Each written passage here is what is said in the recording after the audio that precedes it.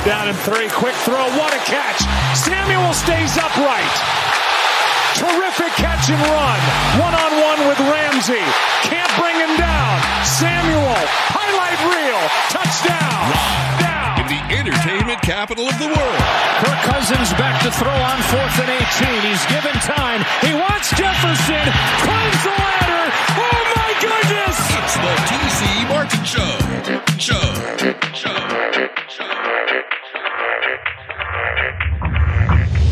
First and 10 for Mahomes. Pressure, and he sacks. First one of the day, and it's Bosa who gets home. T.C. Martin. It's time to get your daily prescription from the doctor. He is electrifying. T.C. Martin. Is this for real? Oh, my goodness. Can he do it twice? T.C. Martin. Can you believe it? Even a little Dion strut to the end zone. 101 yards. Goodbye. Cordero Patterson, the 9th time in his NFL career. A house call on a kick. The T.C. Martin Show. Jackson, oh my gosh, here he goes. He'll sprint. He's being chased by Howard. Looking behind. You can kiss him goodbye. Touchdown. The doctor is now in. Glad to have you with us here on this fabulous Football Friday. T.C. Martin, Marco D'Angelo in the house. Where? Of course, here at the Westgate, Las Vegas, our Friday home inside the world-famous Superbook. Numchuck back in the studios. And today, yes, we talk about NFL week number 2. We dive into that today, as well as college football, technically, I guess, week number 3.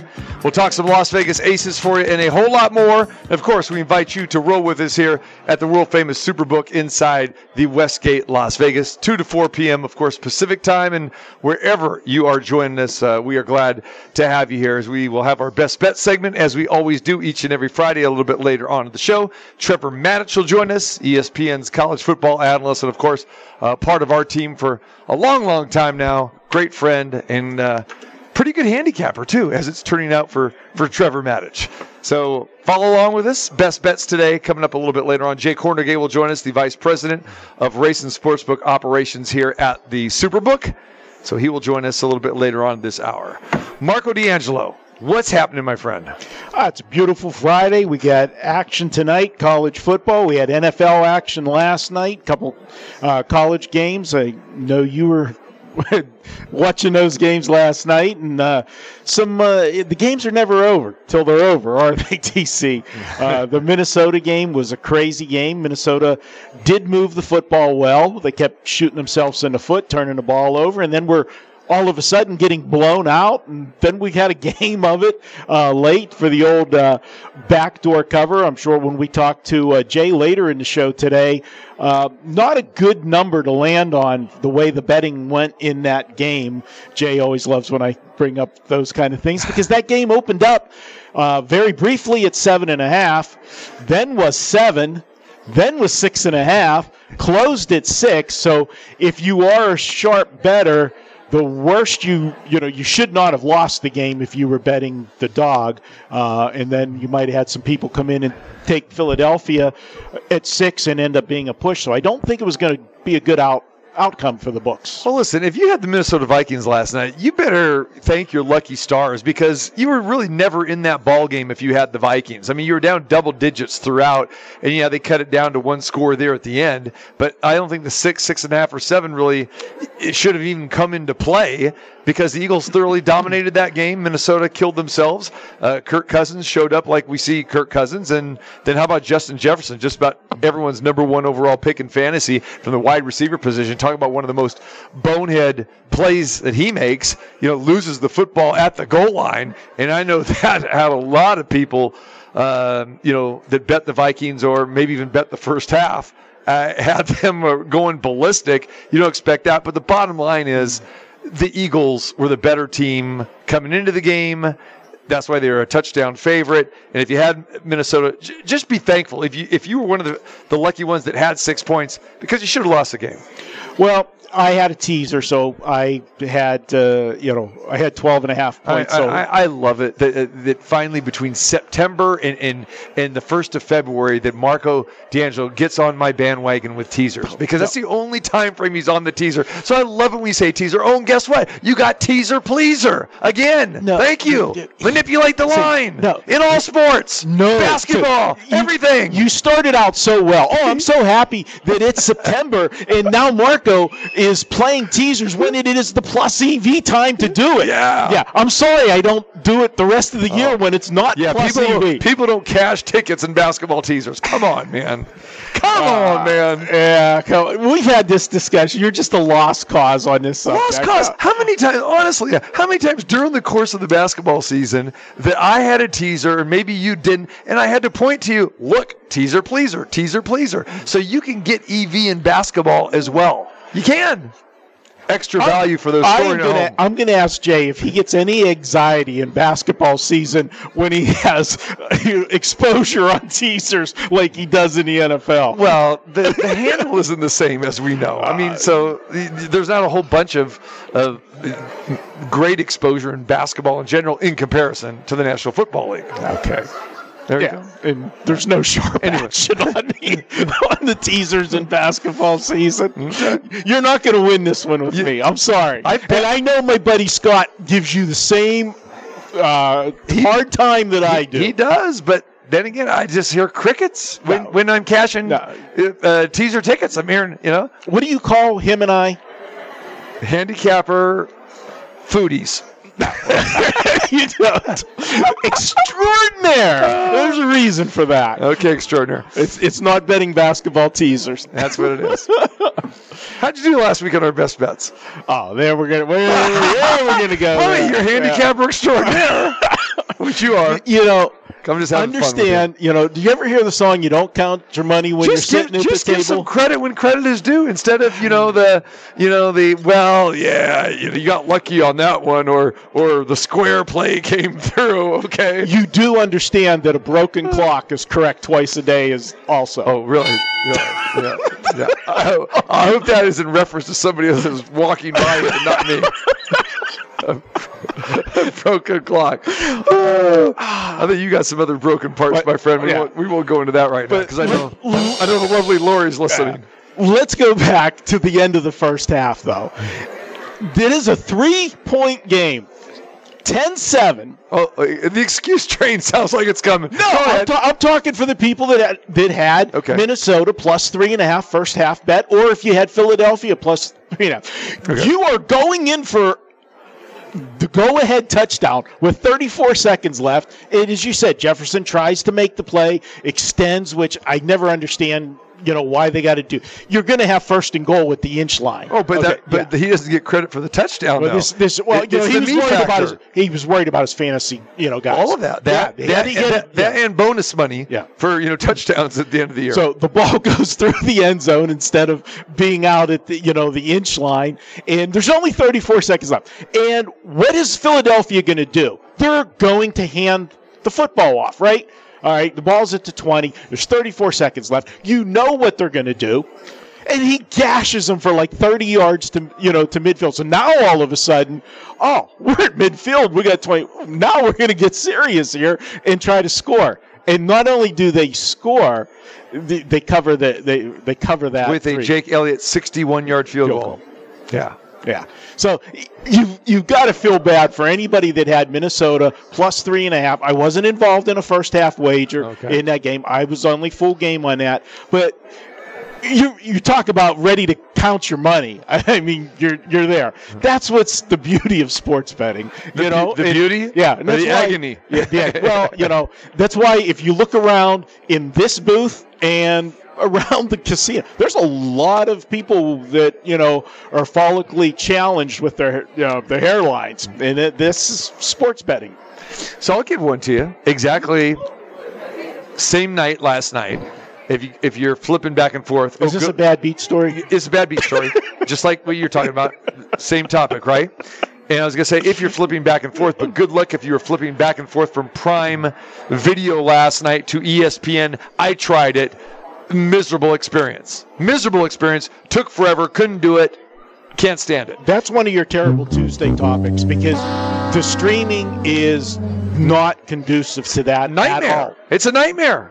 Exactly. It is a total nightmare. And again, I haven't got the YouTube package yet for the Sunday ticket because I was working, doing the Aces last Sunday, and I didn't get it for this weekend as well because I'll be doing the same thing. We got a 12 noon game just like we did last week. So I said, what's the use? Because I'm still not sure if I'm going to do this. It'll be the first time I've never had the NFL Sunday ticket, but of course, DirecTV, not having it now. So now I'm really thinking this thing over like, hey, how easy is this going to be to watch this stuff?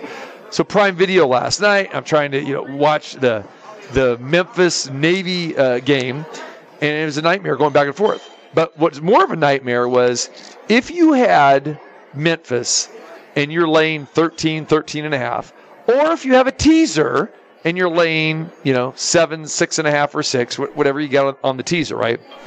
Memphis is up by 7. 5 minutes to go in the game.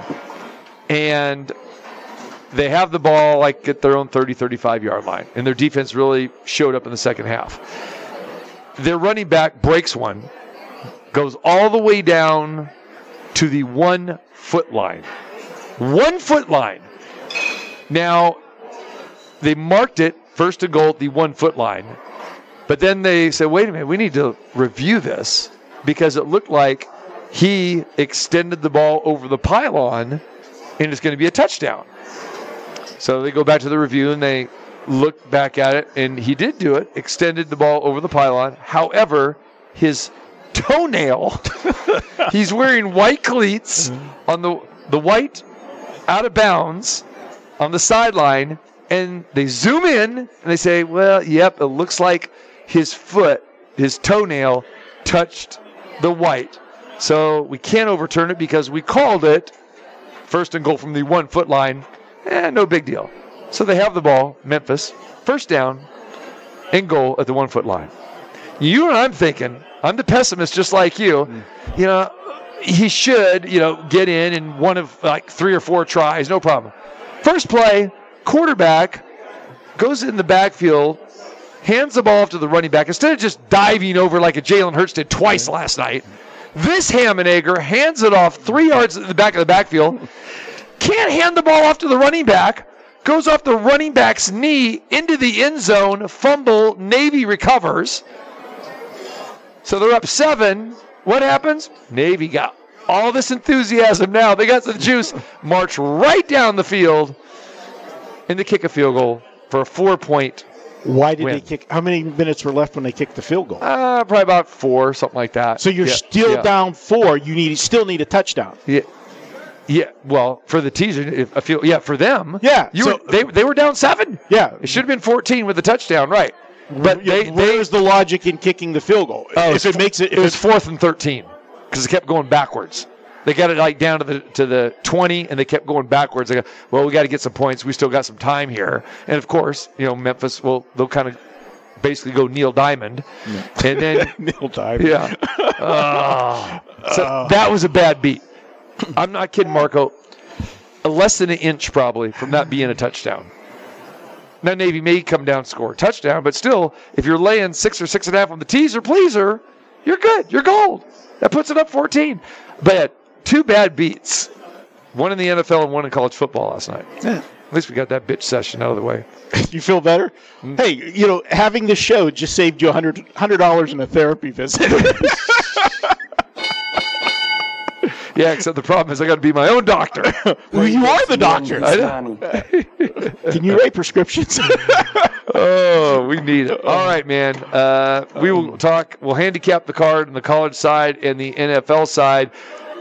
Let's talk about the Aces. They will be back in action tomorrow, back at the Michelob Ultra Arena. Sunday, sir. I'm sorry, Sunday. I always get the days mixed up. Yeah. Sunday, 12 noon, back at Michelob Ultra Arena after having the last 2 games at T-Mobile Arena. Game 1 of the playoffs, the quarterfinals, Aces open up against the 8th seed Chicago Sky. Aces won handily 87-59 in that game. That was game 1. The Aces drew 12,900 in that game. And the last regular season game, which was last Sunday, 17,400. So those two games combined at T-Mobile Arena drew over 30,000 fans. You were at the game, the first, game one of the playoff game. What was your take on seeing basketball, seeing the Aces WNBA in that building? Oh, it was nice to see them in the bigger venue, and nothing wrong with Mandalay Bay. That's a great Michelob Light Arena there. Is an ultra arena. Sorry, not light, ultra.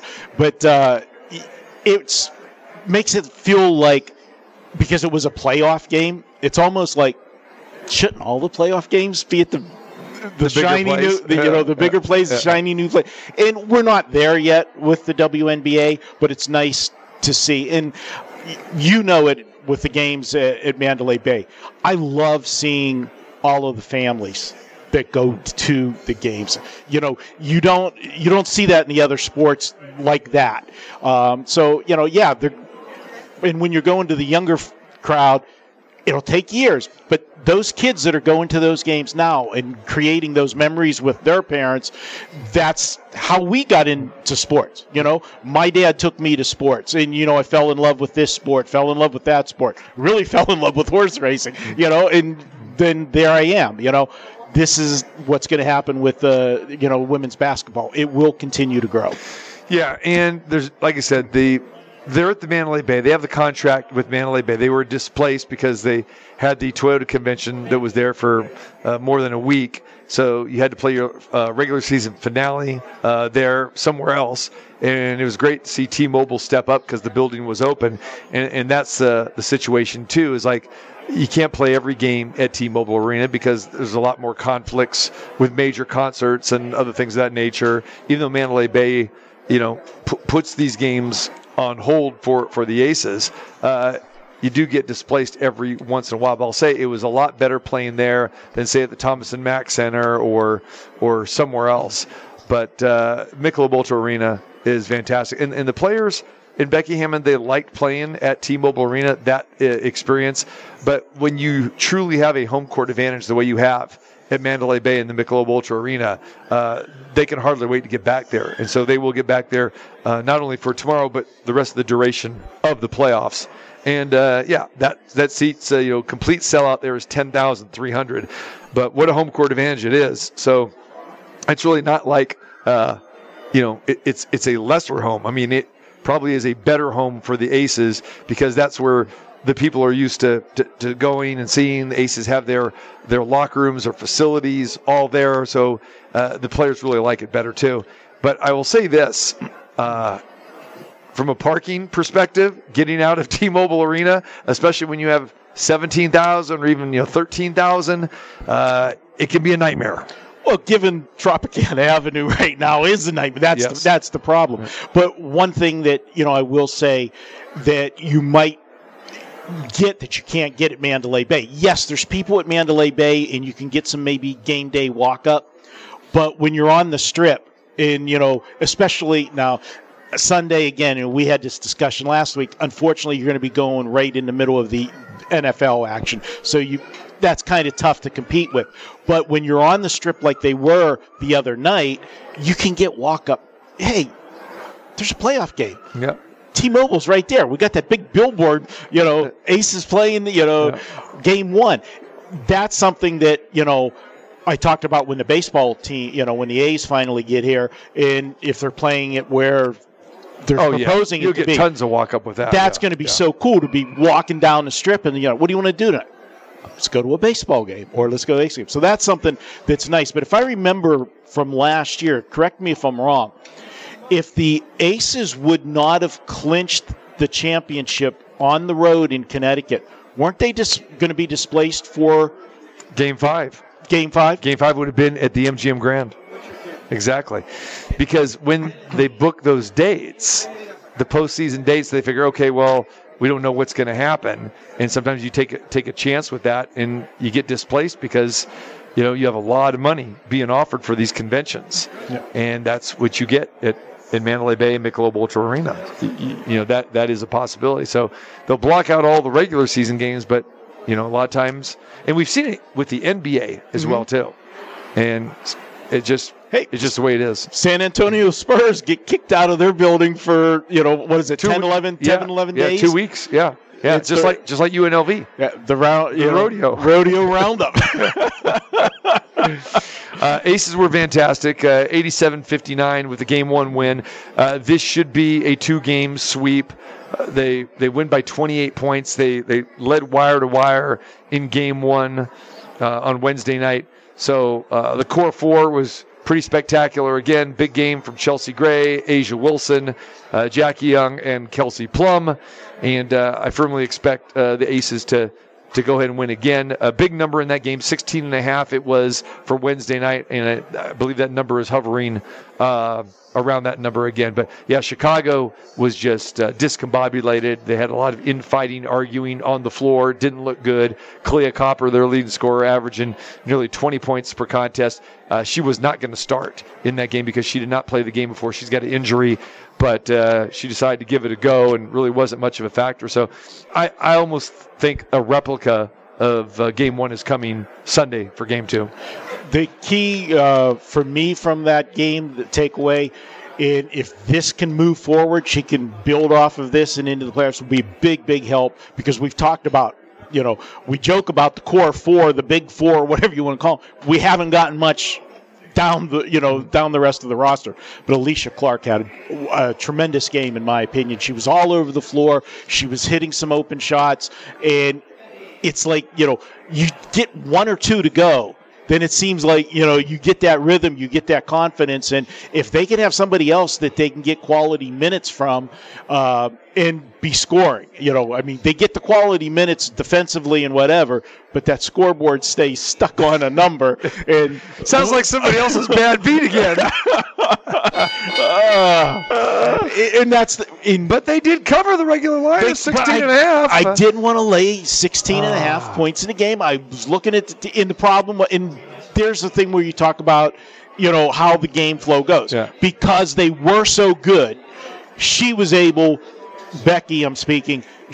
rest this team. And I wasn't as much concerned about it because there were so many days off from the last game till the playoffs started, and prior to the last game of the regular season, they had, a nice, kind of rest there to recuperate. So I thought they would go, I wasn't concerned about the bench coming in, and I won't say it, but I have my nickname for the bench when they come in, and it's when, the scoreboard gets locked and it stays on those numbers.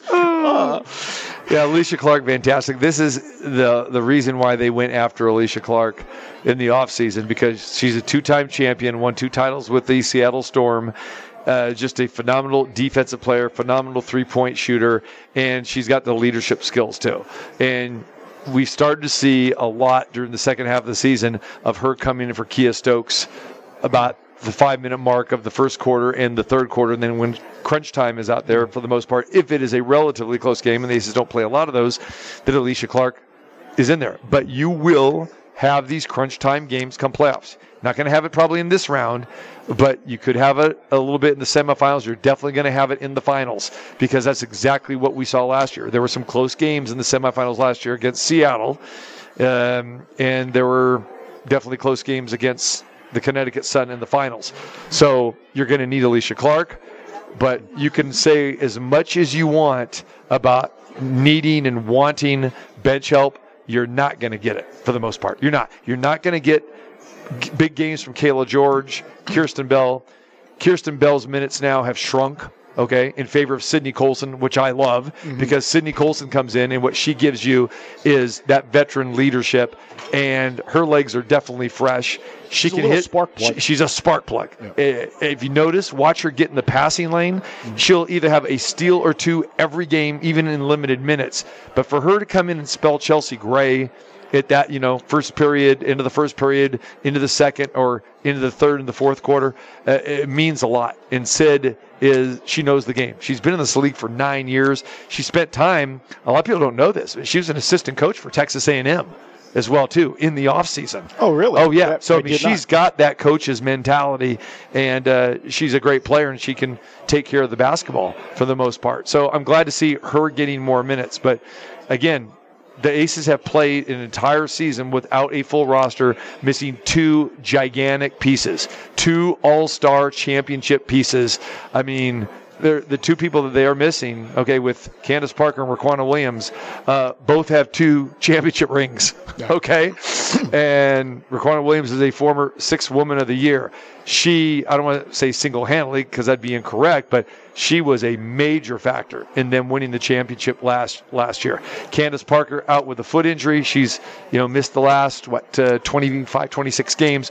So it is what it is with her. So this roster is what it is, and you're going to have to get it done with the core 4 and Alicia Clark. And Becky, whenever she does manage the minutes, obviously when you get to the fourth quarter and you got a 25-point lead, it's easy to manage minutes. Anybody can do that. Right. But she strategically gets them in and out at the ends of periods and beginnings of periods, because then you got the timeout between quarters, so you get a little extra time for, the stars to catch an extra minute or 2 of rest. And then as we go into the playoffs, as you know, there's going to be a few more TV timeouts for, because, it's the playoffs. We've got to get those ads on the TV commercials. So she'll be able to manage the minutes and massage it a little bit better when we get to the later rounds, when they're not 20-point blowouts. And you're going to need those girls, I should say, on the floor for more minutes. All right. So game 2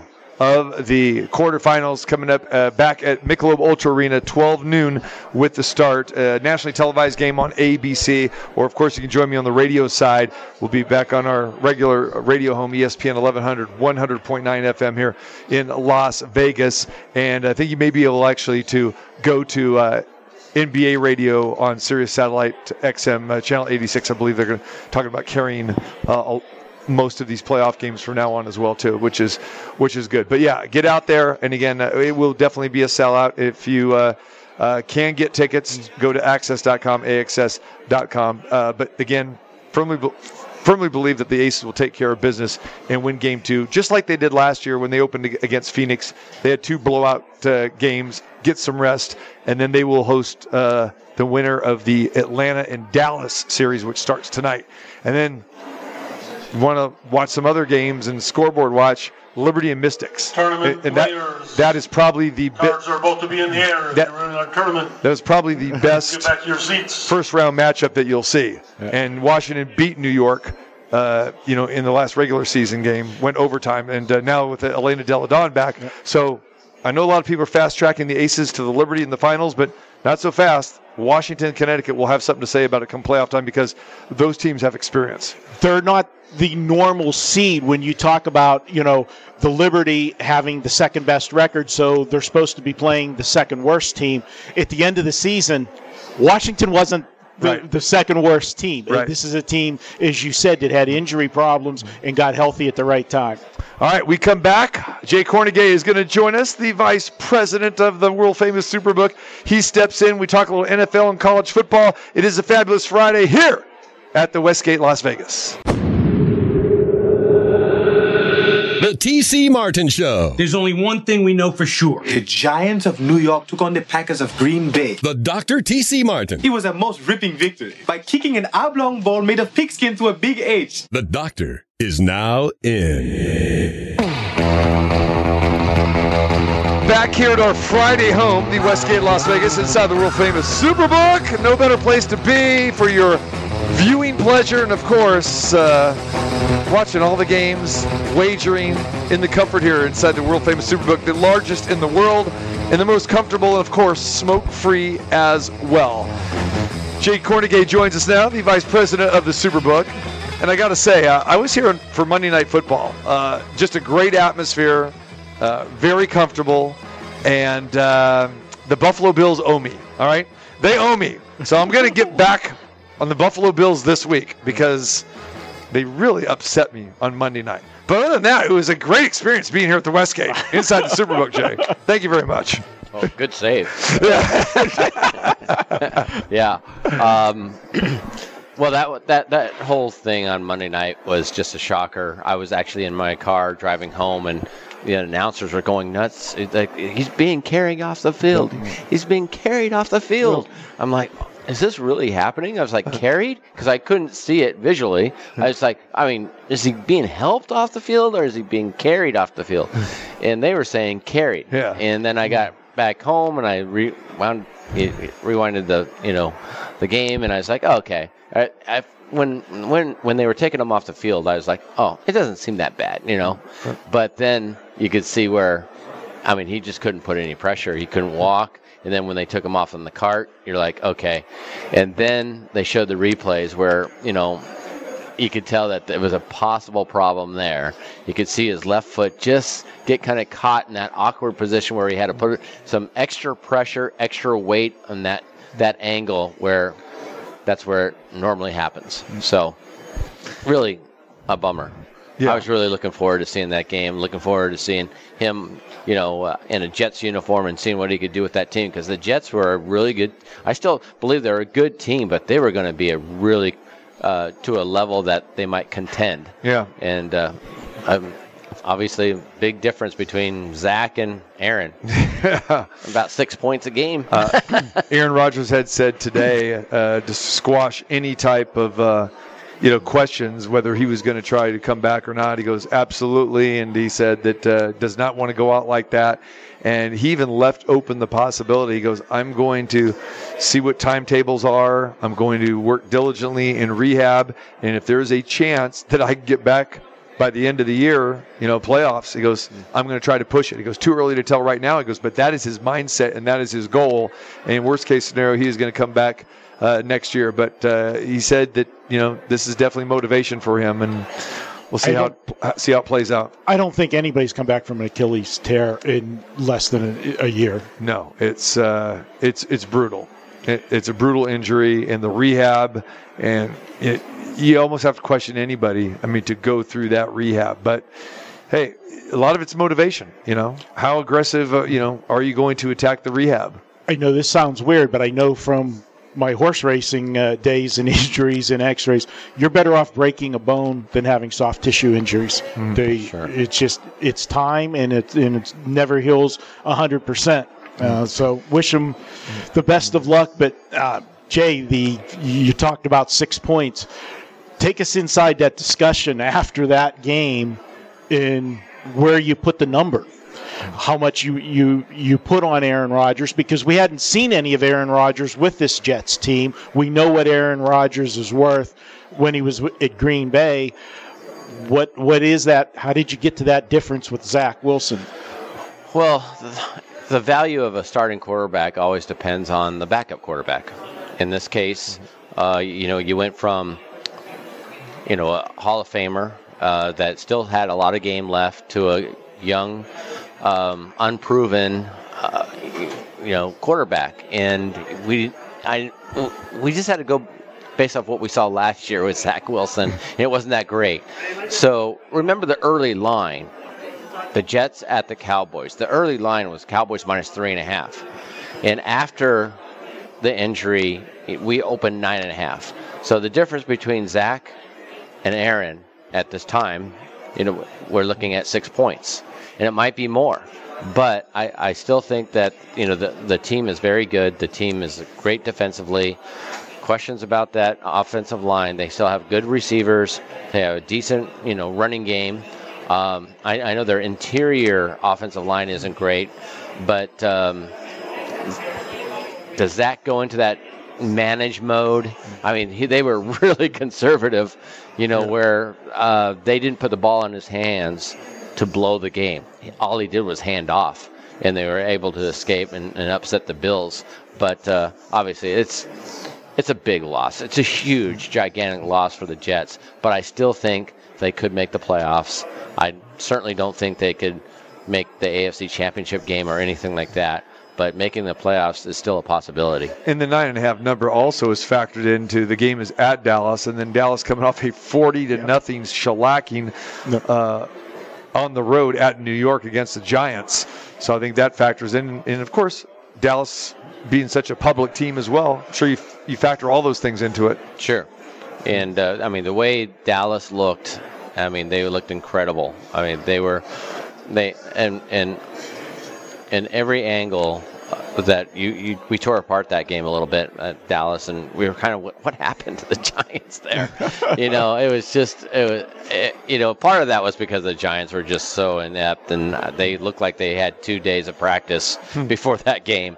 They were just horrible. Made Dallas look a lot better than they probably really are, but they still are a quality contending team. So, yeah, popularity, sure. I mean, it's going to be really interesting to see how the bets come, because that was going to be the highlight of Sunday's card, was the Jets at the Cowboys. It still somewhat is. Yeah, Jets with Aaron Rodgers at the Cowboys. Definitely. So that after you always got to look at that 1:25 Pacific time, and that you can always tell which game the league is going to highlight, and it certainly, even though the injury happened, it's still the Jets-Cowboys is going to be the marquee game.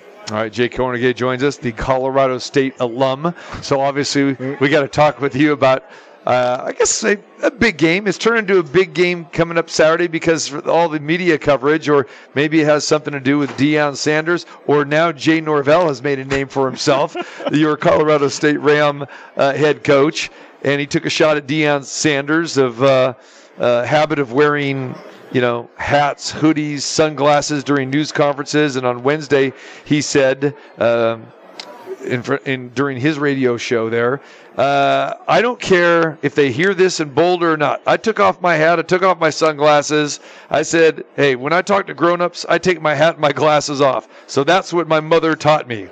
So Norvell said, hey, he was real happy about the attention he got. He goes, our kids came out of those interviews with a chip on their shoulder. They're tired of hearing about all this Colorado Buffalo stuff and Deion Sanders. He goes, they are sick and tired of it. And he says, as far as Colorado, they're not going to like us no matter what we say or what we do. It doesn't matter. So let's go up there and play. And that's how we feel about it.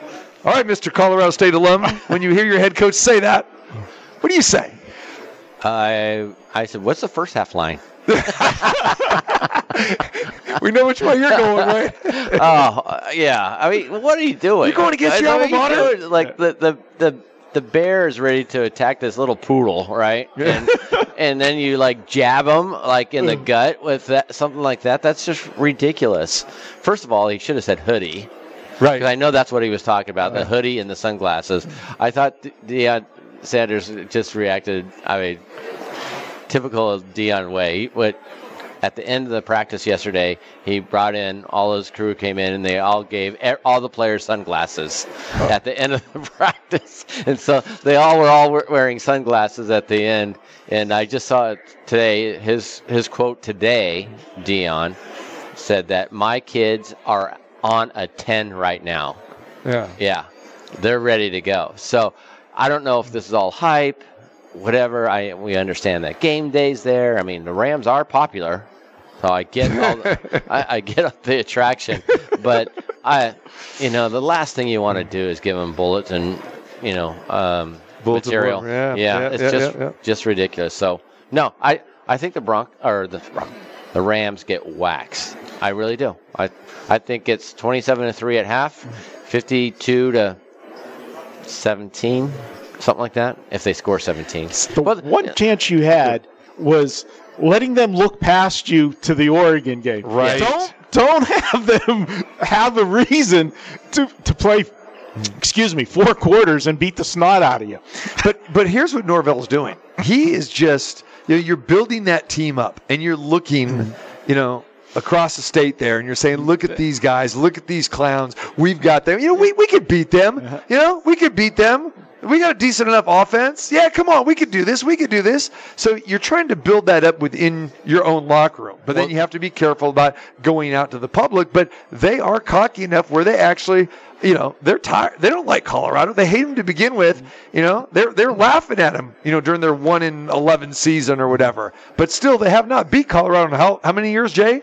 It's been way too long. It's like 13 or 14 years, right? It's been a long time. So this is our shot. They're really not that good. And when you can poke some holes at Colorado, because even though they won going away last week, that they didn't look that good. I mean, I think the quarterback was sacked 7 times, right? They had numerous penalties. So they're not as good as what they showed against TCU in the opener. and they had enough to beat a pretty bad team last week. So they're not going to face a very good team this week. But, I can hardly wait for the Oregon game because I'm going to be on the Ducks. Yeah, I'm going to be on the Ducks. But what you said just earlier, TC, said in the locker room, that's where all this stuff stays. Yeah. You got plenty of bulletin material yourself, right? The CSU could put all these pictures of Dion in the locker room and his hoodie and on all the things that they've been doing over the last few months. You have plenty of material. You don't say that in public, right? You keep it to yourself. And that's where the big mistake was. I agree with you. I don't think CU's that great. I think they got a fantastic offense with some really good playmakers on it. Okay, but TCU turned it over in the red zone twice. Two really bad interceptions. TCU would have won that game. Nebraska is not a good measuring stick. They got a horrendous offense. I looked at Nebraska's schedule. They'll probably still win 6 games because they have like 3 or 4 really patty cakes that they have, but they're not that great. We saw that offense against Minnesota the first game. It was just horrendous. No quarterback whatsoever. But and their defense, I believe, gives up like 8+ yards a play. Yeah. So their defense, which was going to be their Achilles heel, going into the season, is still a problem. They give up a lot of yards. Any team that can really run the ball consistently and not have 2 butt fumbles in the backfield, another backfield turnover. I mean, unforced errors. 4 big unforced errors by Nebraska that turned that whole game around. I didn't know Mark Sanchez was a Cornhusker. Well, it's true. It hit the tight end twice. I know. What is that? What other games? Well, this line is 24. Is that where we're seeing with Colorado over Colorado State pretty much? Yeah, I mean, it's around town, around the market, I should say, in other states now. You see anything from 23 to 24. The first half is 13.5, some 14s now. But I'm getting a little concerned now because Dion's really starting to hype this thing up like he's really going to run it up. Now, is that just, Well, no, he's going to want to. There's no question he wants to. But again, just from a talent perspective, okay, are they going to make mistakes? Are they going to be able to do that? Because I believe that Colorado State, they're not going to be intimidated. They're going to be focused. They're going to be ready to go. And I know this game, a lot of times it was played, in Mile High or wherever they call it, in Vesco Field or whatever. But this game actually is in Boulder, right? They've gone back to the home and home, right? Well, Boulder, they usually get their way. So it's either at Mile High or in Boulder. And then maybe 1 out of 5 games will be in Fort Collins. The last time they were scheduled to be in Fort Collins, the game was canceled. And actually, CSU was favored in that game. Okay, the early line, CSU was a better team just a couple of years ago than CU. They were a 5-point favorite, and then the game was canceled. So, but they do kind of alternate between Boulder and Denver. It's a tough matchup when the Rams program has been down for many, many years now, and really hasn't shown too much, in the last year or so. I know that he started with nothing, Norville, but administration likes him. The fans do like him, but that was a terrible showing in that first game against Washington State. They didn't show much there either, so we'll have to see. I mean, I'm concerned about the DBs of CSU because I think all of them run like 5.8 40s, and I don't think they're going to be able to keep up with those plays. 5.8 40s. Yeah. Serious. You're like a 5'9", aren't you? I'm right there. Yeah. All right. Since we talked a little Mountain West there, Colorado State, how about UNLV? Okay, they're at home. Barry Odom took out some moral victories with his team. They went up to Michigan. They covered the line. UNLV has covered their last 7 non-conference foes. So something to think about. So Vanderbilt's coming into town, 4 o'clock tomorrow at Allegiant Stadium. Vanderbilt is like UNLV. They're struggling. However, probably a little bit more continuity with Vandy. Their coach just got a contract extension. He's an alum of Vanderbilt, been there 3 seasons. Vanderbilt has not looked good for the most part this year. They got beat by Wake Forest rather handily, made a lot of mistakes. This line is right around 4.5 in favor of Vandy. What do you think of this game, and are you seeing much action on this game? We are seeing some action on this game. It's kind of creeped up. I think we saw some 5s earlier today. I haven't looked at it in the last couple hours, but we did see some 5s earlier. So some money coming in on Vandy. Didn't UNLV beat Vandy? Did they beat Vandy a couple years ago? I think it's 2018. Was it 2018? Yeah, when they, it was 2018 or 2019, yeah. When UNLV won? Yeah. Wasn't that in Vandy? I believe so, yeah. Yeah, okay. So it's been a little while. That's why this is the long, we're the home and home. It had to take That's a big home and home. 5 or 6 years. That's a big home.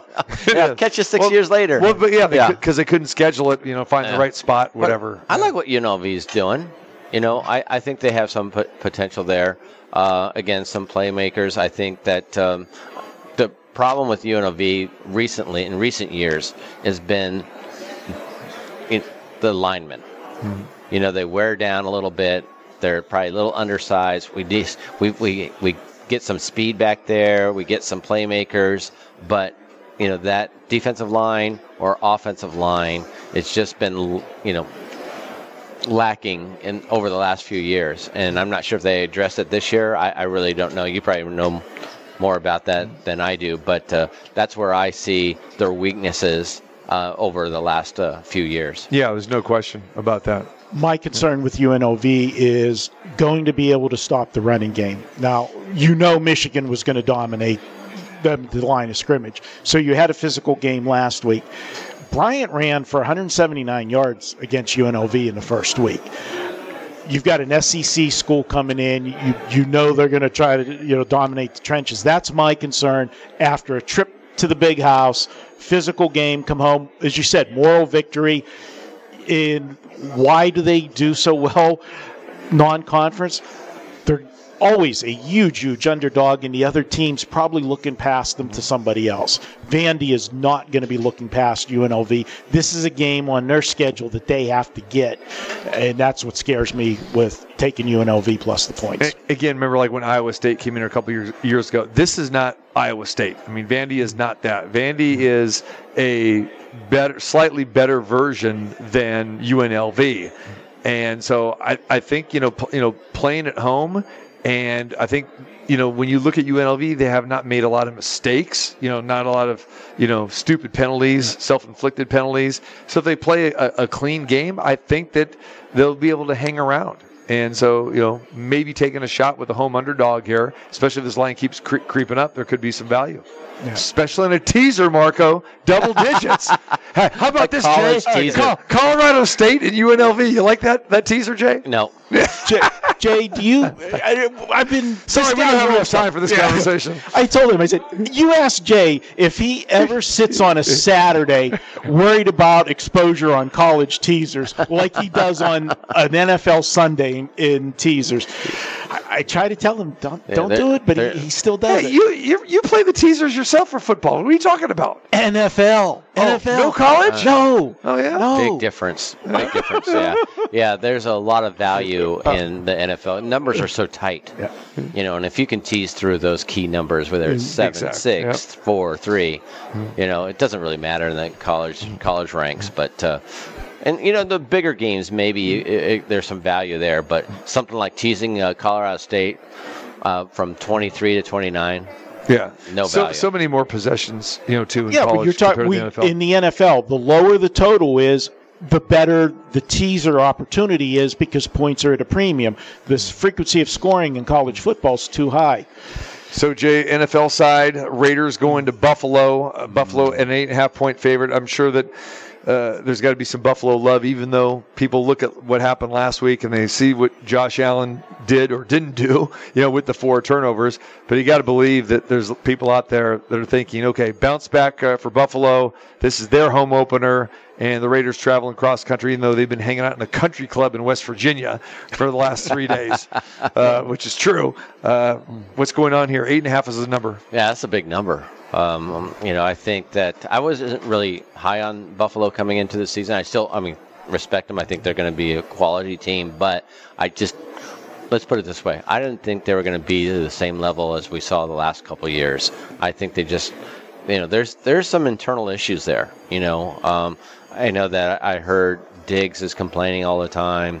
He's kind of bagging on Allen a bit, so getting him the ball or not getting him the ball enough. So there's some grumblings going up in Buffalo. So, and I think where the Raiders are right now, I thought Garoppolo looked really good. I thought he moved around, made a lot of nice plays, key plays in that game against Denver, and that's not easy to do. I know Denver's defense is very good, but Garoppolo made some really good plays in key moments to win that game. And I can see that happening up in Buffalo, at least keeping it close. And everybody's going to say, well, it's a must-win for Buffalo. It kind of is, but that's just to win the game. You're getting 8.5, 9 points. That's a lot of points in the NFL. Hey, tease Buffalo down. There you go. Great. Tell everybody. Everybody, I know. That's why the line will be 9 on Sunday, to try to slow that down. Yeah. A ton of people will be on that. Real quick, any other NFL games they're seeing significant action on? Line movement? Not really. You look at the Sunday night game is getting some good attention on both sides. The Dolphins, at the Patriots, really interesting matchup there. The 2 Monday night games, I thought the Browns and the Steelers would get some attention. Not yet, but I know it will. And I love this doubleheader. Why did they do it the first week? Because it was the Jets in Buffalo. You didn't want to split the time with Aaron Rodgers. Come on. So they did, with week 2. But no, you're right. It's a lot of people are saying that, like, why? This is what they've traditionally done over the last few years. That makes sense. Yeah. Okay. But so now you have a doubleheader, which I really enjoy. You got Saints at Panthers, Browns at the Steelers. Browns and Steelers will get some attention. No. Saints and Panthers, not so much. Right. He is Jay Kornegay. He's the vice president of the Race and Sportsbook operations here at the Superbook. My man, appreciate it as always. And good luck to you. And I don't know if you see a guy, wearing some Colorado State Ram, jersey on Sunday or Monday, or back here at the office. I think it's going to be really interesting handshake after the game. Right. No matter what happens. I'm pretty sure Deion's going to have some sunglasses on though. Jay's going to walk into the office on Monday with the shades on, dark shades. Awesome. Thanks, guys. Take care. Appreciate it. All right. We come back. We got best bets coming your way. Trevor Match will be joining us. Marco and I will take a good hard look at the key games on the college side and the NFL side and a little Major League Baseball as well. It is a fabulous Friday here inside the Superbook.